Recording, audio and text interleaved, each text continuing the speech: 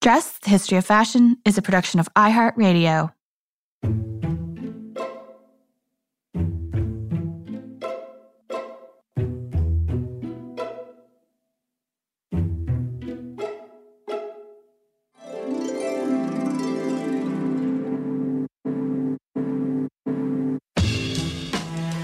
With over 7 billion people in the world, we all have one thing in common.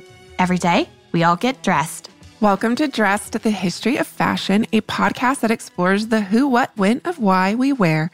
We are fashion historians and your hosts, Cassidy Zachary and April Callahan. Cass, before we get started today with our very special guest, I think both you and I would like to let our listeners know that Dressed has been nominated for a major award. I know, it's so exciting. We found out this past week. I think you and I are still kind of like shocked by it, but we've been nominated in the Best Beauty and Fashion Podcast category for the 2020 iHeartRadio Podcast Awards, which, April, I did not know this. It's the largest award show for the podcasting industry with more than 25 categories. iHeart just happens to be our media network, but the awards nominate shows from all across the industry, produced by other companies like NPR, Gimlet, and Wondery, as well as all of the amazing independently produced podcasts out there as well.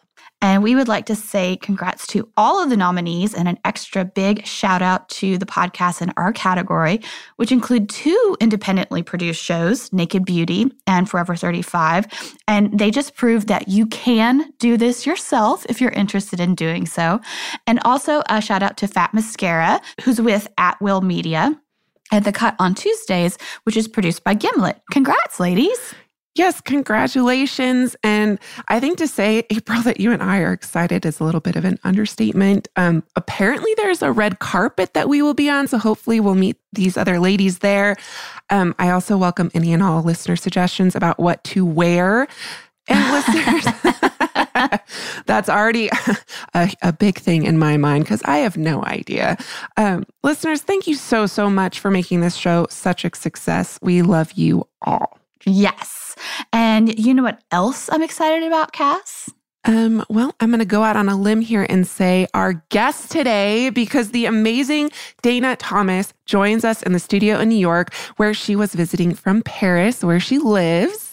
And Dana is a renowned fashion journalist who has worked as a correspondent to Newsweek in Paris, as well as being a regular contributor to the various New York Times publications, because you know there are many out there, but also the Wall Street Journal, the New Yorker, Harper's Bazaar, Vogue. I mean, the list just goes on. And she's also written 3 books, which we're going to speak about here in a bit. Yes, Dana's substantial contributions to the field of fashion journalism were even recognized by the French Minister of Culture back in 2016 when she was made a Chevalier of the Order of Arts and Letters. What an honor. And we are so thrilled she's able to join us. Welcome, Dana. Dana, thank you so much for joining us today. It's my pleasure to be here. Yeah, and I've been a big fan of your books for many years now, from Deluxe, which is a really captivating social history of the luxury industry, to Gods and Kings, which actually Cass and I have already talked about on the show because we did a mini-sode about our favorite fashion history books, and that was on both of our lists. Neither one of us had told each other what was going to be on the list before we did it. Fantastic. So you both like Alexander McQueen and John Galliano. Yes, absolutely. So it is a biography, basically, of their parallel career trajectories, right? Exactly. But now... And competitions. Yes. Exactly. Rivalry. And now we have your latest book, which is called Fashionopolis, The Price of Fast Fashion and the Future of Clothes. And I was so excited that you had a new book out. I basically read this whole thing in under a day. And it didn't take me that long to write it. I have to say this is a very important book. And I think that any of our listeners who go out, pick it up, and read it are going to come away stunned with the information that's in this. Like, basically, if you wear clothes, you need to read this book. That's the idea. Yeah. That's why I wrote it. So you note in the introduction that consumers, quote, I'm quoting you, snap up 5 times more clothing now than they did in 1980. Yeah. And that in 2018, that averaged 68 8 garments a year. Yep. So Average. Yeah, average. So obviously, like a lot of people are consuming a lot more than that. My question is going to be really broad. What happened? What the hell happened in the last 40 years? Like, why are we finding ourselves in this place? Well, it's because business, marketing, and capitalism has created our addiction to clothes and facilitated our buying. Mm-hmm. Like, if you think about a house that was built before the war, how big was the closet? Mm-hmm. I mean, you live in an old apartment or old house. Your closet is what? 3 feet wide? Yeah. Well, today we have walk-in closets. Or even some people have rooms. Our rooms. And with walls dedicated just to shoes. We didn't buy clothes like that before. You bought one good dress each season. Then the next season you bought a new coat that went with that dress. I remember Mr. Valentino telling me about how he designed his collections so that they would talk to each other and complement each other, that he had a running theme going. So you could buy a coat in 2005 that went over a dress that you bought in 1995, and they looked wonderful together because they were related.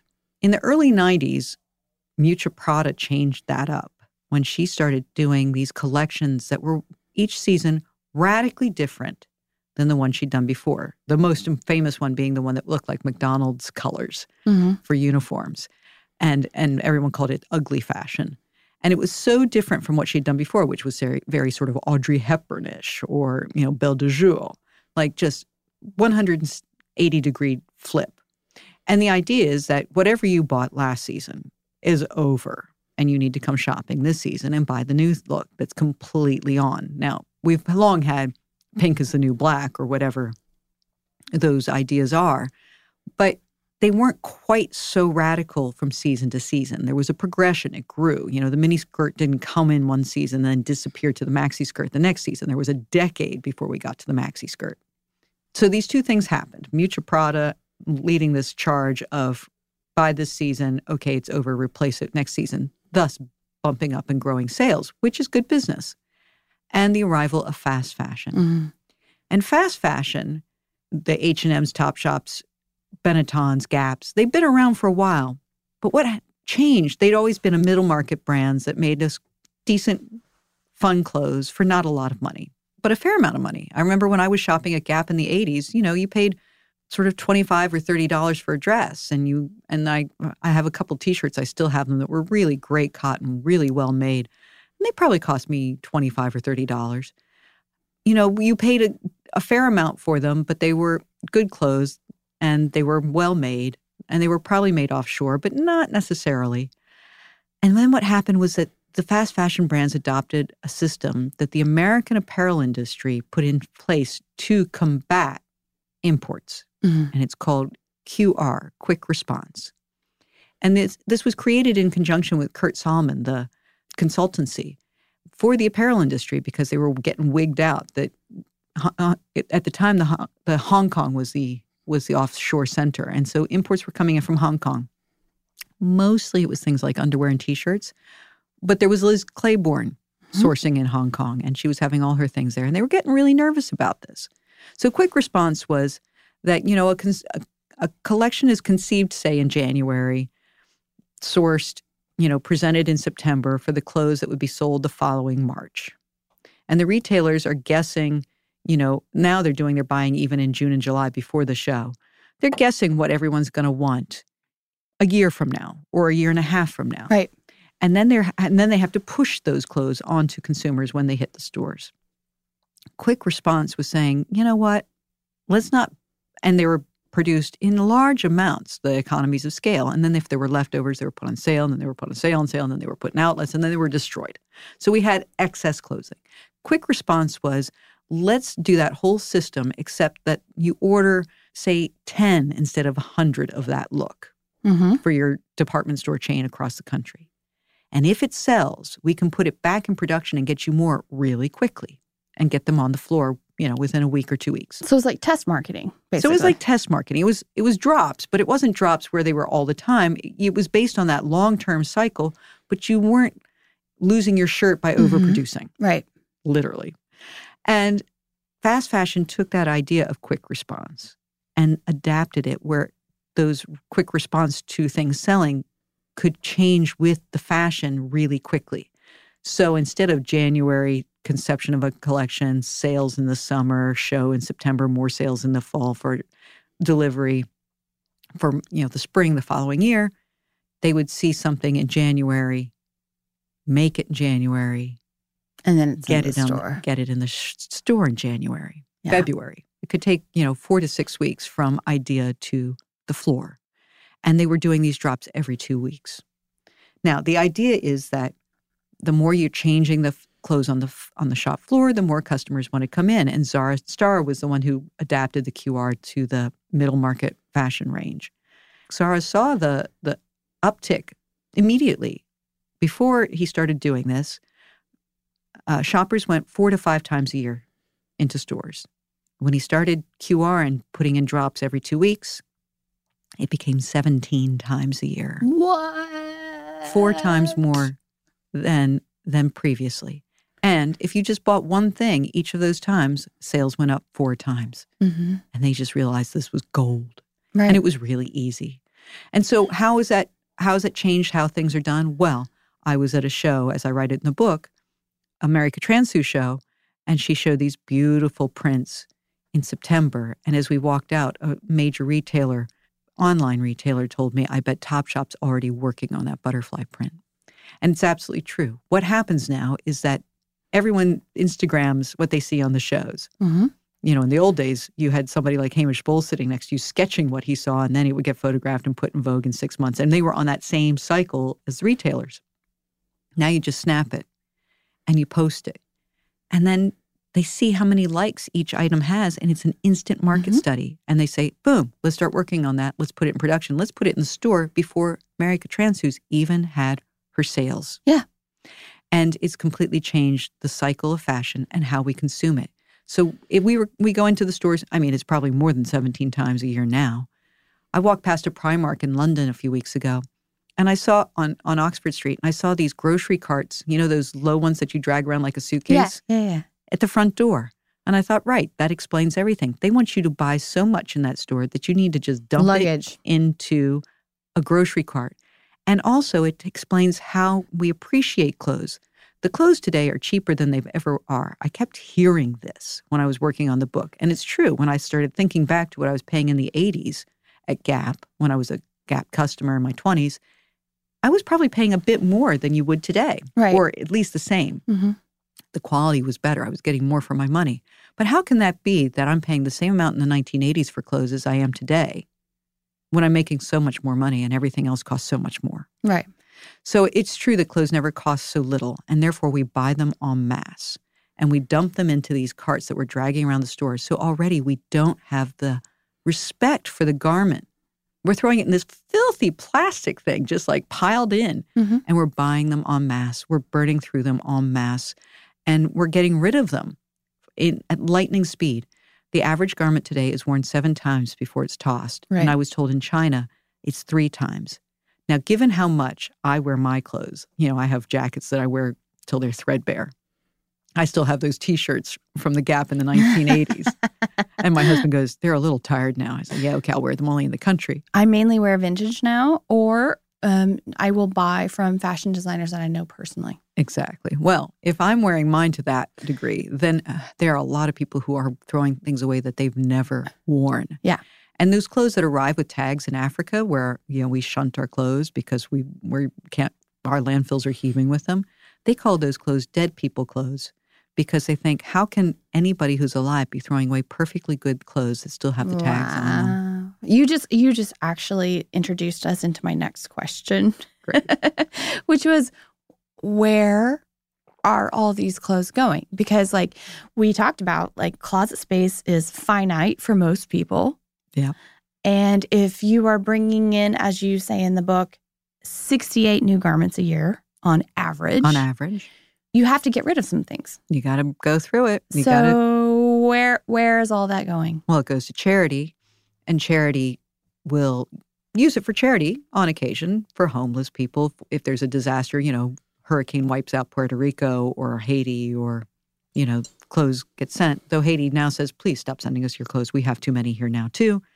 And they have their own indigenous fashion trades. And fashion trades, it's business. significantly damaging Exactly. textile traditions in countries abroad when we are exporting all of our unwanted clothes. And then a lot go to Africa. And we think, oh, the Africans need our clothes. Well, they really don't. They had their own dressmakers and tailors and weavers and printers and beautiful fabrics and dyers and cotton growers and all of it. They have their own industry, and it's craft driven, which is even more beautiful with needlework. And that's getting thrown to the wayside as people are walking around in NFL T-shirts and Mickey Mouse T-shirts and everything else that we give away, and Zara and Coach handbags, to the point that a group of African countries in Central Africa band together and said, stop, we don't want this anymore. We want to protect our own industry. And they passed this regulation, and the Trump administration was so angered by this that they launched a trade war against these countries. And all the countries capitulated because they needed the help from, they needed U.S. aid and not have to pay higher tariffs for the few things they do export. And the only one who held firm was Rwanda. But they're having a hard time. But they said, no, we got to support our people and not just keep wearing the leftovers of wealthy Westerners. So part of all of this really comes down to the point of mass production. Overproduction. And scale. Volume. Yeah. So this is, of course, possible by way of technology. And this is something that you speak about quite a bit in your book. Mm-hmm. And you wrote that our technology has evolved, but our ethos has not. Right. So I'm hoping you might expound on that. Well, of course, the whole idea of more is better. Mm-hmm. And also that idea of economies of scale that we talk about. I talked to Maria Cornejo. Yes. Who's wonderful here in downtown New York. And she calls this, the false economy, because there are people who are getting ripped off all along the supply chain, which is true. And thus why only 2% of apparel makers earn a living wage, workers, and 98% don't. And only 2% of our clothes are produced domestically. So there's your answer of who's getting paid a proper wage and who's not. But she also said, look, they would send me to Hong Kong to nickel and dime these businesses to give us more for our money. And to, when we only needed 8, we'd produce 10 so we could get more out of the fabric. And, then we'll chuck those too. 20% of all clothes produced are not sold. They're just flat out destroyed. She said, and then they would fly me business class and they put me up at a 5-star hotel. And this is before she owned her own business. And this was before she owned her own business at, I can't remember which brand she was. And she said, that's the false economy, that they're spending all this money to send me to Hong Kong to nickel and dime these companies. So, and then we overproduce in order to chuck a bunch of it away because we're saving money because we'll make bigger profits. That in fact, the math, as George Herbert Walker Bush called it, fuzzy math. It's fuzzy math, right? So it doesn't really add up if you start taking in, what it's costing the country of Bangladesh in different ways, or what it's costing, Social Security in different ways. Like we're paying for the cuts in other ways, and we're overproducing. But this is the core, this is the basis of what the apparel industry, and actually all manufacturing has been since Richard Arkwright launched the first water frame 250 years ago in Manchester, England. This is the Industrial Revolution. This is how the business model has worked for 2.5 centuries, that you overproduce, you produce en masse, you're selling volume, you're moving product, and whatever we don't use, we chuck. And we need to rethink that. It's become clear that model is not sustainable. We've been sustaining it for 2.5 centuries, but boom, we've hit a wall. Yeah. And it's, accelerated with globalization and this period that we've had of the last 30 years of just downright unbridled capitalism. Like when everyone moved offshore for their production, and this is in fashion, but this is in everything. This is in sneakers, this is in widgets, this is in iPhones, this is in everything. Christmas ornaments. We lost oversight on how our things are made, how our clothes are made, how everything is made. You ask a company today, where's your stuff made? They're like, well, we kind of know. Here and here. We know, but then it gets subcontract. They lose track. And what we see is that when there are moments like Rana Plaza when that factory collapsed in Bangladesh, killing more than 1,000 people. They found labels in the rubble and went to those companies and said, you produce there. And they said, we had no idea we were producing there. Well, if you had no idea you were producing there, you have a problem.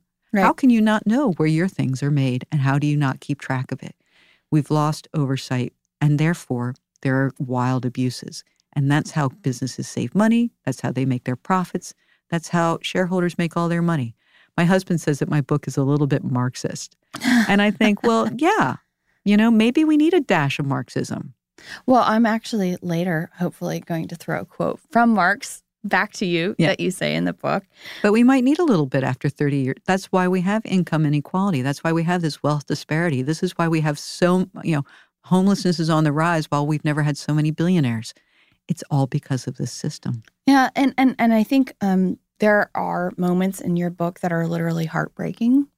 And I admit to getting teary-eyed more than once when I was reading it. And well, thank you. Yeah. It means I did my job well. Yeah, and a lot of this comes back to exactly what you were just saying. It's about labor. So I'm gonna and the planet. Yeah. When people ask me, what's this book about? I say in 2 words, it's about humanity and the planet. And they go, what? Mm-hmm. But in fact, it is. That's why I'm saying that if you wear clothes, you need to read this book because you buy anything. You were implicit. You're implicit in this and you system. don't realize it. Right. I'm going to move that quote from Marx up because you quoted him and you said, without slavery, there would be no cotton. And without cotton, there would be no modern industry. That's right. So, unfortunately, this issue is very much alive and well today. We don't call it slavery anymore. We just call it low-cost labor. Mm-hmm. But a lot of it is slavery. You have indentured workers. You have workers who aren't paid. I saw sweatshops in L.A. where, workers are paid $2 a day in California. How is that even? That's not legal. It's not legal. But you hear it. You can see it. You can walk down these hallways and see them. It's right there and 2 blocks from, Disney Hall and around the corner from Our Lady of Angels. It's right there. You walk down the street, you'll hear the sewing machines. And they're undocumented workers, desperate for work. They have talent. They have a skill that we don't value anymore. Thus, why we can pay them $2 an hour to do it in a state where the minimum wage is between $10 and $15. I'm not sure where it is now because they're working their way up to $15. Mm-hmm. We're 15 here in New York now. $2 an hour, and they aren't paid overtime. And when they get paid at the end of the month, and some, say on paper they were supposed to earn $800 this month, the boss might just give them $400 because that's what he feels like doing, and they have no recourse. Oh. They have no recourse. This makes me really angry. And they're making clothes, right now. And they make clothes for brands like Forever 21, which has just gone bankrupt, who say, made in the USA. So we buy it thinking, oh, this is great. It's made in the USA. So we know that they buy who? Where we buy things doesn't matter. Where the where part makes no matter. It's what we need. We need to ask how our clothes are made. So they get away with the made in the USA, which to us is, as a consumer, we say, cool. Well, we know that they had to follow all of our US rules, and they didn't. Our laws, they didn't. Yeah. And there's a lot of that. So they're essentially slaves again.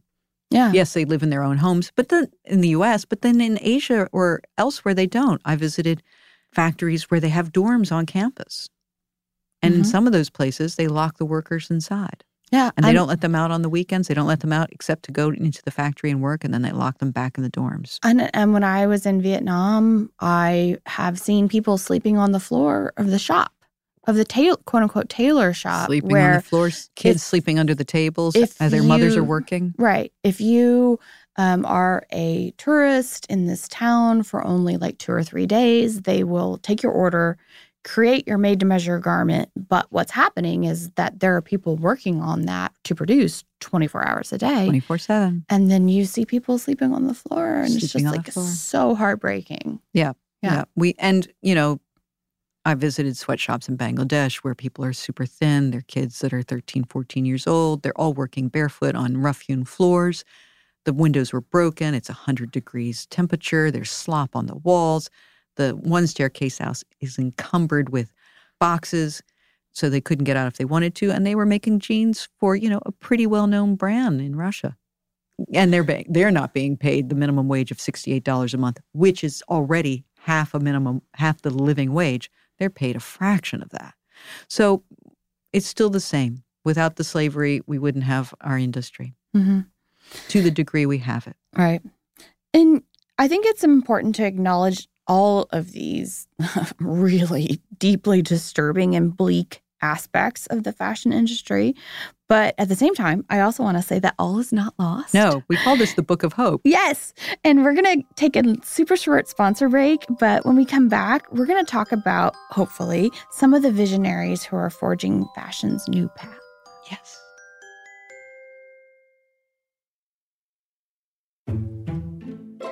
Welcome back. Dana, I'm hoping that we can shine a light on some of the great work that's actually being done to solve some of these problems that we've been talking about, specifically in terms of labor and sustainability that are inherent to the current fashion system.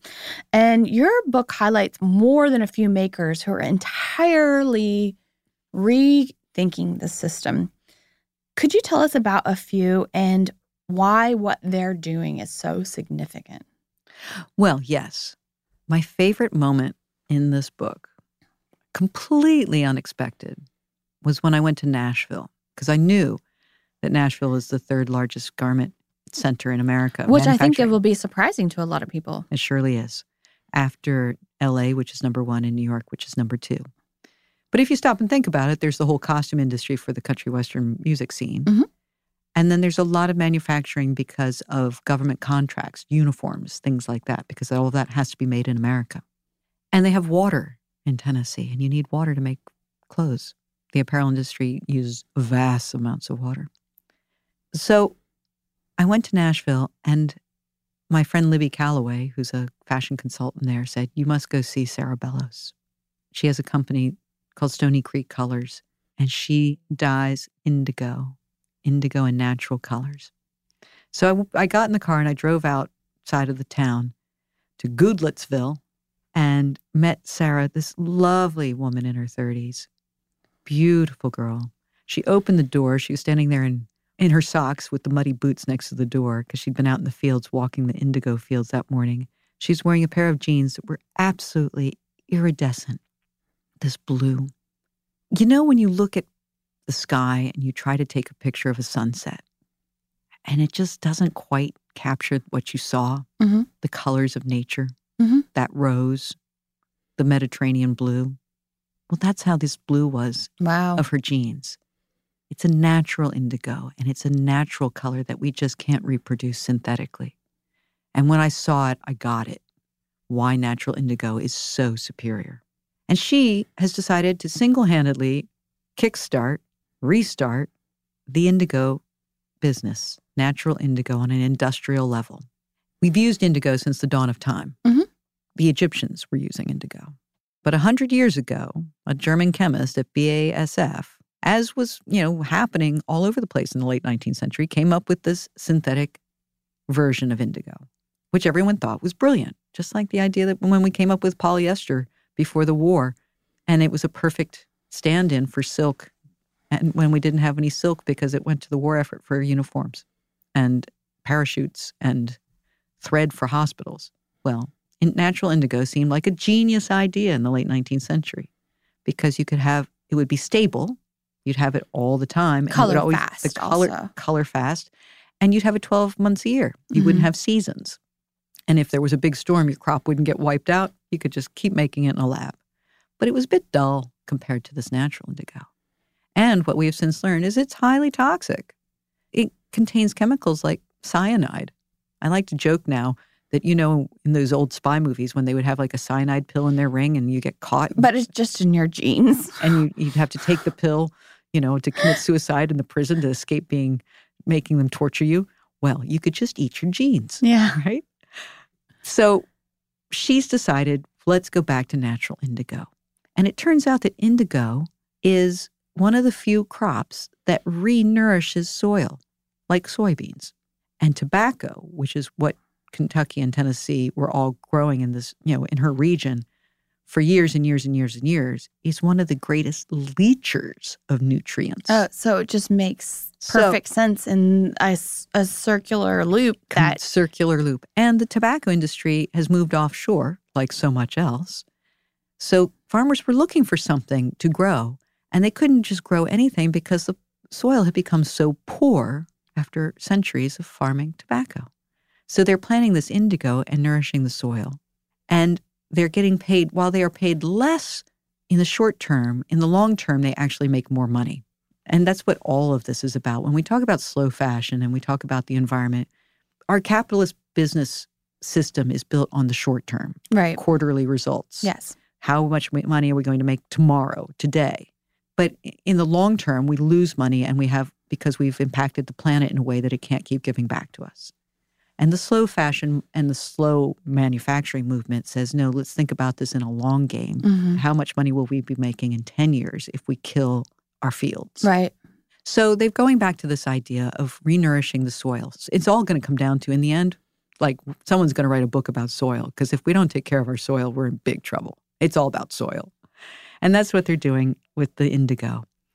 And she makes this beautiful dye, and her first client was Cone, the wonderful Cone denim, white oak for their selvage jeans. Mm-hmm. And there's an entire cult around. There surely is. Denim heads. Very, you think sneaker culture is intense. Denim culture is equally intense. It's great. It's so cool. And I got deep into that. I go deep into the whole denim head culture in the book, in the U.S. and in Japan. Mm-hmm. Especially Japan. And especially in Japan. And the history of blue jeans, which are the most sustainable, were invented as the most sustainable garment of all time. But that's not now, though. That's very different. Not now, and I explain how that happens too. So she landed Cone. Now, sadly, that beautiful factory was closed about a year after she landed that contract. Our Secretary of Commerce owned that company, sold it, and then the people who bought it decided to close it and move everything offshore. But she's working with Patagonia. She's working with some other folks. She was wearing just Gustin jeans, I think is how you pronounce it, Gustin, out of San Francisco when I saw her, made with her indigo. And when I met her, she said, I hope I can command 1% of the industry. And when I called her back 2 years later to double check and get updates on everything, she said, it's looking like I might get 3% of the industry. And the beauty of that is if she gets 3% of the industry, she also might inspire others to do the same. And then suddenly it'll be 10%. Right. And then 20%. And wouldn't it be great if at one point we had half and half? And that's what I say about, we'll never get rid of fast fashion, just like we're never going to get rid of fast food. Mm-hmm. But 20 years ago, fast food was, super industrial, and now McDonald's sells salad. And farm to table was hard to find, and now it's everywhere. And I lived in Washington, D.C. 30 years ago. There wasn't a farmer's market. And now there's 1-2 blocks from my old apartment. And you have Whole Foods. Mm-hmm. So you get choice. Right. And I feel like we're going to get to the same place in fashion that we have in the food industry, where we will have the equivalent of Whole Foods for fashion. And we will have more farm to table. We will have more farm to, as we call it, field to frock. Right. Well, and I think that's why your book is so important, is because most people simply do not know this. No. I didn't know it, and I've been covering the industry for 30 years. Yeah, and if you read this book and you lay it out so succinctly and so lovely, and, it is, some of the stuff is hard to read, but ultimately you walk away from this and you're like, I had no idea. I had no idea. So another one of these makers who's just so genius, who I went down to see, drove down to see just after I saw Sarah Bellows in Nashville. I drove to Florence, Alabama, to Muscle Shoals, music capital of the South. And it was a eye-opening drive on top of it, because I drove through areas that had been ravaged by offshoring and saw empty factories and ghost towns where, stores that had been flourishing 30 years ago were boarded up. I saw the post-NAFTA disaster of the South. As I drove to Florence, Alabama, I got it.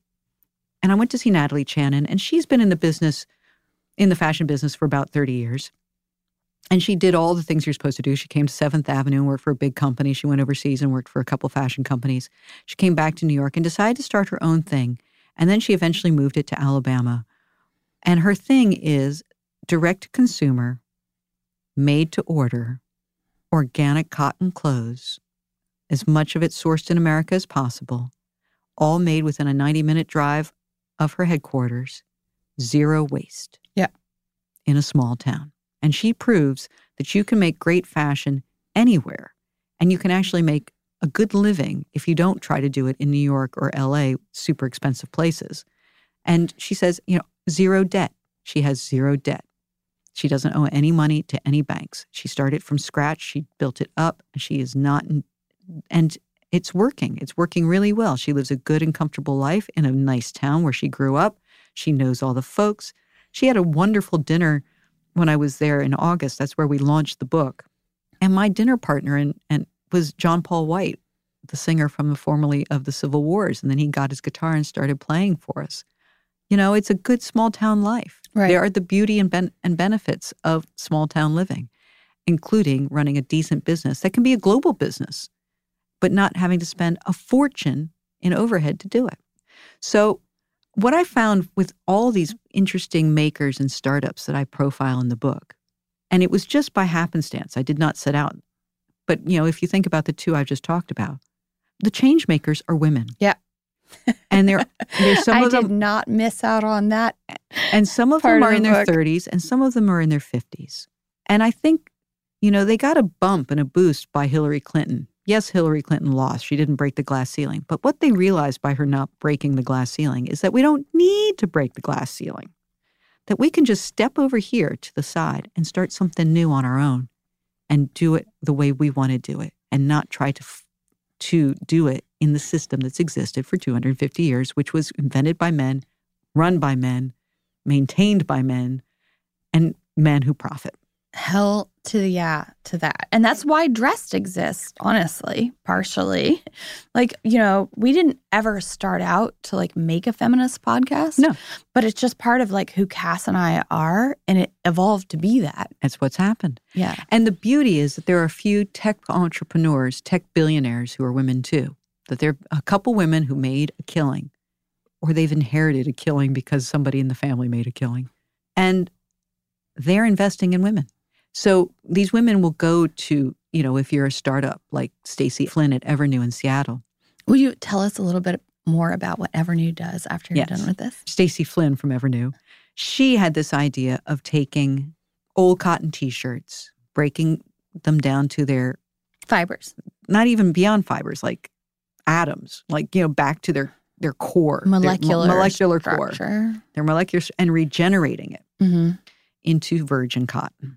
And it can be done over and over and over again. This is the secret of circular economy. That we take that T-shirt, instead of sending it to Africa, or instead of sending it to the landfill, that we send it to a place where it will get broken down to its molecular level, regenerated, and turned into something else. It could be turned into sheets, flags, T-shirts, any kind of fabric, cotton. And when she had this idea and the science behind it, she went to pitch to different folks to raise money, and they all said she was crazy. And in fact, most of these entrepreneurs, when they pitched to the status quo financiers, the regular financiers we've had forever, the ones you'd go to, the angels, but old school, they all say to these women, "You're crazy." But a lot of the women who were angels said, "All right, I get it. I'll give you money." The same with Born Again. They went to speak to Miroslava Duma, and she was like, "Yeah, I get what you're doing." Born Again is the same idea as Evernew, except it takes cotton poly blends, separates them, and then regenerates the polyester and regenerates the cotton. Because that's part of the problem. That was one of the biggest problems of all. Is that a lot of times when threads are spun from two different types of fibers, it precludes certain types of upcycling or recycling. Absolutely. Right. Most of those clothes wind up in the landfill because nobody can figure out how to separate them. Right. And 60% of our clothes contain polyester. So that's a big problem. And they figured out how to solve it with the help of a Cambridge scientist. I explain all this in the book, the science behind it, but also the go-get-em entrepreneurism that drove these women to do this. Yeah, and honestly, like we've talked about this before on Dressed with some other guests, but I really do believe that the next industrial revolution is going to be based in this economy of upcycling. And circularity. Yeah. Absolutely. It's all about circularity, keeping things in the cycle. And so the definition of circularity, quite simply, and I didn't come up with this. This is, like Cradle to Cradle wrote this book 10 years ago. Or that book was published 10 years ago. Bill McDonough and his partner, they have their Cradle to Cradle foundations and awards and good seals of approval. So this is a thing that's been around. But circularity is basically, since Arkwright invented that water frame and we started manufacturing, we would have the birth of a product, the use of a product, and then the death of a product. And what we want to do is have the birth of a product, the use of a product, the rebirth of the product, the use of the product, the rebirth of the product. Now, we have that in some ways, like if you take, and before the Industrial Revolution, you think about, for me, one of the great examples of this, in Gone with the Wind. Scarlett O'Hara needs a new dress. She goes and takes down the curtains, makes it into a dress. That's circularity. That your cotton shirt, your organic cotton T-shirt's so worn out that you throw it in the compost and then the worms get at it and you put it on your rose bushes. That's circularity. You're using it to absolutely, it's not going in a landfill, that it's going, and landfills we think, but that'll break down. Well, plastic doesn't break down. That means polyester doesn't break down. It's going to be sitting in there forever moldering. Mm-hmm. So no, what we need to do is think about how we're going to take that product and reuse it in some clever way. It could be upcycling, where you take your jeans and you turn them into a handbag or a skirt or cutoffs yourself. Or, you take your old flannel pajamas and cut them up into rags to polish the silver. You don't just throw them in the trash. And circularity on a business level is companies like Evernew and Worn Again. And this is the future of fashion. Mm-hmm. This is why the subtitle of the book is "And the Future of Fashion." Yeah, absolutely. And many of the makers that we just talked about just now are advocates for slow fashion. But there's also this very fascinating part of your book where you talk about innovators that are promoting technology as the future of sustainable fashion. And one of my very favorite parts actually is the part where you talk about the intersection of robotics in the garment industry, because I didn't know anything about this. And ultimately, Sobots. Yeah, it's Sobots, SEWBOTS, which is fabulous. I think ultimately you come away with the thought that maybe that's a double-edged sword. So I'm hoping you can talk about that. And also just a little bit about like, where are we with things like robotics in the garment industry and also 3D printing, which is amazing. And you went and visited Iris Van Herpen's studio. I'm a huge fan of her. She's wonderful. Gosh. But like, where are we within that like kind of like tech trajectory, I guess is what I'm asking. Well, Sobots are already making our clothes. There's a wonderful man in Atlanta who came up with the Sobot title for what they're doing, and I think he's trademarked it. And he has a factory in Arkansas that's making bath mats. They're going to make T-shirts. Now, there are a lot of people who say, but that's getting rid of jobs. It is and it isn't. But it's the same argument as when the sewing machine came onto the market. And the creation of, and the water frame, was going to take away the jobs of weavers. It's creating different jobs is what's happening. And yes, there'll be fewer jobs, but the jobs that are there will be better jobs. You're not going to be just running up zippers all day long and getting repetitive motion issues and doing mindless work for pennies. If a garment costs $20, that means the person who made it was probably paid 20 cents. If you're running a machine that's a robotic machine, then you have a more valuable skill. You're getting paid a lot more than 20 cents for that job, which is great. You're getting a living wage. So there are all sorts of cool robots. Like one of my favorites is Genealogia in the denim section of the book. I write about this company in Valencia, Spain. And they came up with a system for distressing jeans that uses lasers. as opposed to hand sanding them. Hand sanding them, I saw it in Vietnam. I have films on my phone that I'll at some point post of people hand sanding them. They're not wearing masks. They're inhaling all the denim and dust and all the cotton filaments. It's 100 degrees. Their fans blowing everything around. It was just awful. And they're paid pennies. Meanwhile, you have these lasers. You know, like when the dentist puts the lead on your chest and then the x-ray and goes in the other room to take the picture? Yeah. Well, it's like that, except that it's jeans in a box. And then they go in the other little, behind the booth, and they run the lasers, and the lasers distress the jeans, and they come out, and they take the jeans out, and they put new jeans on. It's very cool. Now, when I was a teenager and a youth, we bought jeans shrink to fit. And we broke them in ourselves. And it took like 6 months. It was a lot of work. But then the jeans were kind of perfect. Now we want our jeans already distressed. And so if we're going to have them distressed, let's not pay people pennies. You know, that slavery line from Marx. Let's not have slaves sanding them for us because we're too busy to break them in ourselves. Let's have some nice people who are well-trained to run computers do it from a clean room with lasers, and it's all clean, and the dust is vacuumed up, and nothing's running off into rivers and killing the whole system is cleaner. Yeah. So the same with Sobots, the same with 3D printing. Now, there is talk. I kept hearing this, and I'm intrigued by this notion. It feels very Jetson-y to me, that in the future, we won't be buying things on Amazon. We're going to buy a pattern and print it ourselves. We won't get sent anything in a box. That whole box and delivery thing's going to go away. That they're going to send us a link and we're going to print it out in our kitchen. Now, I wonder how this is really going to work, but I am told this is the future. We'll see. And again, that will change jobs. So we won't have people driving, FedEx trucks around delivering packages all the time. We'll have, stuff in our house, but everything changes. We don't have the Pony Express anymore either, Right. No, but I think we're so fascinating. Evolving. And also, one, it speaks to, obviously, sustainability. It's cleaner. But also, it's safer. Speaks to the problem of sizing. It does. And one-off. Like there's these three kids and I call them kids because they're under 30. And, or at least when I saw them, they were.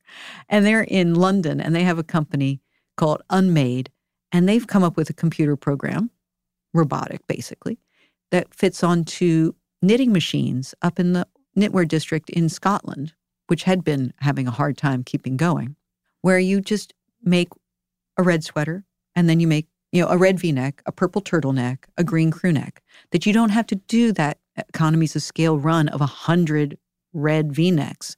In order to get the 80 that you want, you throw 20 away. That idea that we produce 100 billion garments a year, but we only sell 80 billion, which is kind of crazy. It's definitely crazy.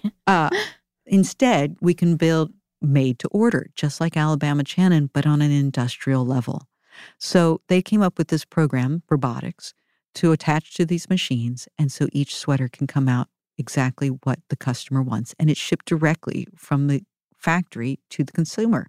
So you order it on Monday and you get it by Friday, but you know what you want and you're getting exactly what you want. You liked that red sweater, but you look terrible in crew necks. You want a V-neck. Well, you can get it in a V-neck and order it in a V-neck. Mm-hmm. And that's the future. Right. And even being able to not only do it, not even order it, but to do it in-house. In-house. And they retrofit the old machines, so it's not wasteful. They're not chucking old machines to put in new machines. They've just come up with this program to adapt the old machines to this new way. Mm-hmm. That's fantastic.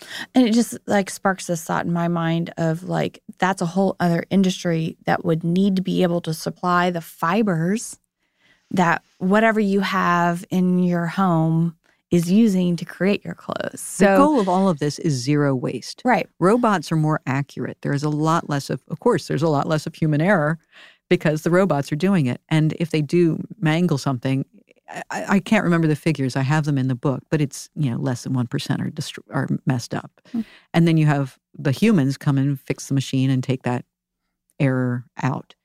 Zero waste that you can make to order, that you can print to order. All these things, this is how the industry, and not just the fashion industry, all of industry needs to adapt if we're going to survive on our finite planet. We can't have infinite growth on a finite space. No. We only have so many resources. And Mars, I mean, I saw it Ad Astra.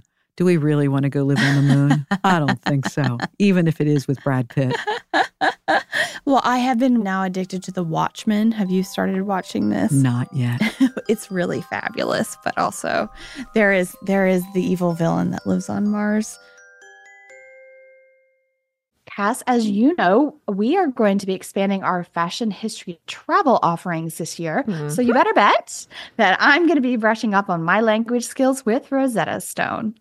With more than 25 languages offered, including Spanish, French, Italian, German, Korean, Chinese, Japanese, Dutch, Arabic, Polish, and so many more, that world out there is practically at the tip of your tongue. And that's right, Dress listeners. For more than 30 years, Rosetta Stone has been the expert in language learning. There are no English translations, so you really learn to speak, listen, and think in that language, which is incredible. You learn by immersion, and their programs are available to use on your desktop or as an app. And let's not forget that there is an amazing built-in true accent feature that gives you feedback on your pronunciation, so you learn the proper accent from the very start. For a limited time, Dress listeners, you can get Rosetta Stone's lifetime membership for 50% off by visiting rosettastone.com/today. That's 50% off unlimited access to 25 language courses for the rest of your life. Redeem your 50% off at rosettastone.com/today. Dress listeners, we often refer to ourselves on the show as dress detectives, but what if we told you that you could travel back in time and solve your own fashionable mysteries? Because you can, by joining us in playing June's Journey. And April, I can't tell you how much fun I've had playing June's Journey. It's this hidden object mystery game with a captivating detective story. It takes you back to the glamour and intrigue of the 1920s with this diverse cast of characters. And basically, each new scene takes you further into the story of a thrilling murder mystery that sets the main protagonist, June Parker, on a quest to solve the murder of her sister and uncover her family's many secrets. You will sleuth with June in the antique parlors of New York, the chic sidewalks of Paris, and you can even build your own luxury island estate where you get to decorate and plant decadent gardens. And there's also a chat and challenge feature where you can play alongside friends. So join us, Dress listeners, in putting on your detective hats and escape to a bygone age of mystery, danger, and romance. Discover your inner detective when you download June's Journey for free today on iOS and Android. There are obviously a lot of novel strategies being implemented by tech, but also retailers. Yes. Right? In terms of sustainability. And you talk about Rent the Runway at length in your book. And The Real Real. Who is one of the Real Real is one of the sponsors of our show. But my question to you is how are consumers interfacing with these kind of new business models? I think that they're very interesting. I mean, a lot of these people are really pushing the idea of retail outside of the box. Yes. Well, there's companies like Moda Operandi where you order 6 months ahead something that you really like because you saw it on Instagram and then it's made to order. When I worked at the Washington Post forever long ago, and I worked for the wonderful fashion editor Nina Hyde, I had a shopping column. I'm the curator in charge of her papers, by the way. I'm the one who got those papers to New York. I'm the one who clipped all those things and stuffed them in the files. You should come see me. We'll look at them together. I'm the one who filled those files. So when I was working for her, she gave me a shopping column called Try It. And in Try It, she'd say, look through the fashion shows and see if there's pictures and things that you want to write about and say, okay, and then get the store credit. So I'd have to get on the phone. I'd see some really great Oscar de la Renta suit that I wanted to put in the column. And then I would call Nordstrom and say, I love this suit. Are you carrying it? Well, no, it wasn't commercialized. Or I would call Oscar de la Renta and say, who in the Washington area is carrying this suit? And they say, no one. It wasn't commercialized. Commercialized meaning that, yes, we sent out all these things on the runway, but buyers only ordered the 5th look, the 17th look, and the 23rd look, and the rest of them into the bin they went because they weren't thinking back then about archives. And so it was really hard to sort of chase down. You'd see these great things and then they were never available. Well, Moda bypasses that. It just obliterates it by saying, you look at the pictures on style.com or vogue.com or one of the other websites, and you put the order in. You say, I liked that one. And Moda says, you like that one? Well, we'll order it for you. And so it bypasses that whole idea of having the retailers, the buyer ordering 18 months in advance or 12 months in advance, and then the clothes sitting on the rack not selling and then winding up in the outlet or in the landfill or getting destroyed or burned. So it all comes down to all of these innovations are trying to bring us to a system of zero waste. And that's what we need to get to. Mm-hmm. So Moda's idea of you ordering ahead of time and then we'll fulfill that order when this all goes into production is about zero waste. Some of the other retailers will say, come in pop-ups. Pop-ups are about zero waste because they're stocking a very little amount and then when it's sold, it's sold. There are all these different ways that we're consuming. Natalie Channon is direct-to-consumer, made-to-order, zero waste. These are all new ways of approaching the fashion industry and everything that I think will take hold and will be adapted on a grand scale. Yeah. And we can because of places like the Adidas Speed Factory where they can make shoes so quickly. So you go to the store and you're like, okay, I tried on the model. I love these shoes. Can I get them this week? And they'll make them to your order. They'll even scan your foot and make it to fit your foot.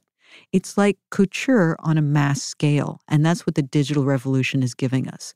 We're actually going back to the old model. To the old model, pre-industrial revolution, and melding it with technology. I call it the third way. Yeah.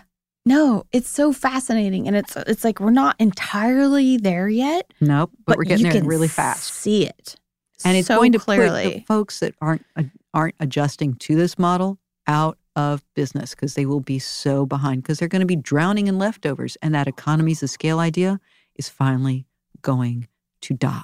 Mm-hmm. And we have merchandise that we produce for our show, but none of it is produced until it is ordered. Exactly. And we have really cute tote bags and they are partially upcycled plastic. It's like you can actually do and interact with these other businesses that are already thinking in this way. Nordstrom's already trying it out with what they call Nordstrom Local, where you walk in and you try on all the clothes, but you can't buy anything in the shop. Right. And you walk out with nothing. There's this whole thing in Japan, too. Showrooms, but for consumers directly, not for buyers. Right. Yeah. So you can try them on. You can look at the stuff. You can touch it. You can touch it. But then you have to either order it in store or go home and order it from your computer or your phone. It's like Hattie Carnegie. Have you ever watched that wonderful movie from the 1930s, The Women? George Cooper's The Women. Of course, the fashion show part. The fashion show part. And then they go in the dressing rooms and they try on everything. Then those dresses are made up for them. Mm-hmm. For couture, right? Yeah. But in a department store. Yeah. It wasn't in a Paris haute couture house. It was in, Hattie Carnegie's. And that's what we're going back to. And it's far more chic because it's made for you. Right. And it's far more economical for the brands. Yeah. It really is. That economies of scale thing, like I said, it's fuzzy math. It doesn't, somebody pays along the way. Right. One of the things that's always interesting to me when I do just like general history of fashion orientations, like based out of our collection at FIT, is the massive amount of holdings that we have that are related to licensing that are exactly what you're talking about. Like, so we have all of the sketches from the Bergdorf Goodman Custom Salon, and just seeing like that you could go to Bergdorf's and get your Balenciaga. You could go to Bergdorf's and get your Dior made to measure for you. And it was all right there. And you like, that collection ends in 1969, but they had this all figured out. They had it all figured out. And then we chucked it. Yeah. Just like organic cotton, which we've been growing since the dawn of time. And in the last 30 or 40 years, it's been manhandled by companies like Monsanto. And we've created this Franken cotton. But in fact, we need to go back to the organic cotton because it's a really good crop. It's one of those crops that also thrives on poor soil. We created this Franken crop, that cotton that needs more water than is sustainable and requires pesticides and herbicides and defoliants so they can pick it. And it's a disaster for the environment. When organic cotton, it's good for us. We need to go back to those old ways, but then we can use technology to do it efficiently. Just smart. Just be smart. Efficiency. Yeah. So the last question I want to ask you, because we're running out of time. We're always running out of time. The subtitle of your book includes the phrase, the future of clothes. The future of clothes. So thinking about this is something that you have been doing very intensely for quite some time. And I'm just curious about your thoughts on fashion's future. I mean, that's a huge question, but... Well, here we go. If I had my crystal ball and I could tell you, then I would invest in those ideas and then I wouldn't have to write any more books. Because writing books is hard. Writing books is hard. People think that you just like pump them out and everyone's like, what's your next book going to be? I'm like, I'm not writing another book anytime soon. Books are hard, but books are great. Yeah. You know, I have one daughter and 3 books. Because it was going to be more children or more books. The future of fashion, I think, is that we're going to go 2 different directions. And I wrote this in Deluxe, and that did happen. And now I think it's going to curve around a bit. When I wrote in Deluxe, my first book, is that we were going to have 2 different kinds of luxury. We were either going to have the big groups, which were then doing sort of $1 and $2 billion a year in sales, grow to be gigantic groups. Which has happened You know, that Louis Vuitton and Gucci or Chanel are doing $10 billion a year in sales. Mm-hmm. Just enormous. They're going to get enormous. And meanwhile, we were going to have these luxury refugees who broke away from that, who said, I don't want to be part of that gigantic machine. They still want to do the artisanal hand production and the quality. And do small and with loving care and authenticity and craftsmanship and keep it small and make it personal. And that's what happened. And I could see that was coming just by talking to people, because that's what reporters do. We just talk to people and then we synthesize what they tell us. And what I think now is that everyone's going to have to adopt a sustainable model somehow. Everyone thought that Stella McCartney, who we didn't even touch about in this, but I have a whole chapter. Actually, the whole last third of the book is about Stella, the school of Stella. Yeah, and I'm a huge Stella fan.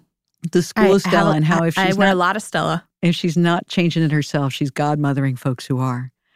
And when she started saying, no leather, no fur, because she is the daughter of some pretty famous hippies, and this is how she was raised as a vegetarian, think of the planet, think of nature, care about, all creatures. Everyone in the fashion industry thought she was out of her mind. But in fact, she was ahead of the curve. Yep. She was the future of fashion. And now everyone's realizing she's actually got a point, and we need to get on the boat with Stella. Yeah, and when she makes fur coats, they are clearly faux, but they are insanely gorgeous. And she's come up with this new sustainable fur. Yeah. That is not plastic, that is not polyester, that is not petroleum-based, and it is sustainable. So she's coming up with solutions, and then she adapts the solutions on a decent-sized scale, and she proves that it makes money. She reached profit in her company a year ahead of schedule. So she shows that you can make money at this. And it is a smart way to do business. So I think that we're going to follow the Stella model. We're going to all have to follow the Stella model. And those that don't are going to crash and burn. And they're going to crash and burn so fast, it will just knock your socks off. Like Forever 21, just like, boom. And Barney's just went, floom. They're going to crash and burn if they don't get with the Stella program. Dana, thank you. Thank you. You're like one of my all-time favorite writers. So this has literally been so amazing to talk to you. Thank you. And thank you for taking time out of your time when you were in New York, because you actually live in Paris. I live in Paris. To come into the studio and talk to us today on Dressed. My pleasure, anytime. Yes, Dana, thank you so much. Okay, April, when you said that everyone who wears clothes needs to read this book, you were not joking. It's jam-packed with some honestly terrifying facts about the fashion industry. We cannot ignore these any longer. There's all these facts about the industry itself, but us as consumers as well. Mm-hmm.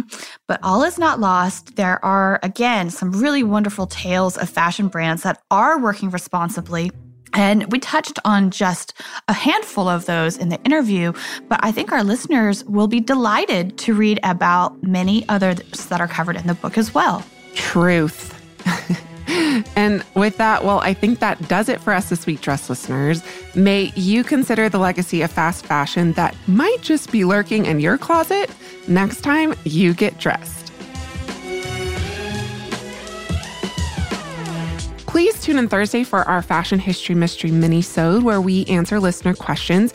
And of course, if you'd like to submit a question for a Fashion History Mystery for Season 3 of Dressed, you can DM us on Instagram at dressed_podcast, or you can also write to us at dressed@iheartmedia.com. Cass, I'm so glad that you brought up Season 3 of Yay! Dress, because we should probably let our listeners know that we will be going on hiatus starting in December in order to take a much-needed respite, also to spend time with friends and family over the holidays, etc. But fear not, we will be back the very first week of February, just in time for Fashion Week. Yep. And in the meantime, Dress listeners, there's actually 140 episodes of Dress. Can you believe that, April? 140 episodes. It's amazing. So, you can revisit those, and those can keep you warm over these wintry months until we return. We will miss you, but as we said, you can always email us or DM us, and, we'll probably pop up on Instagram every now and then, too. Oh, yeah, we will. And thank you, as always, to our producers, Holly Fry and Casey Pegram, our listeners, everyone else at iHeartMedia that makes the show possible each week. Catch you Thursday.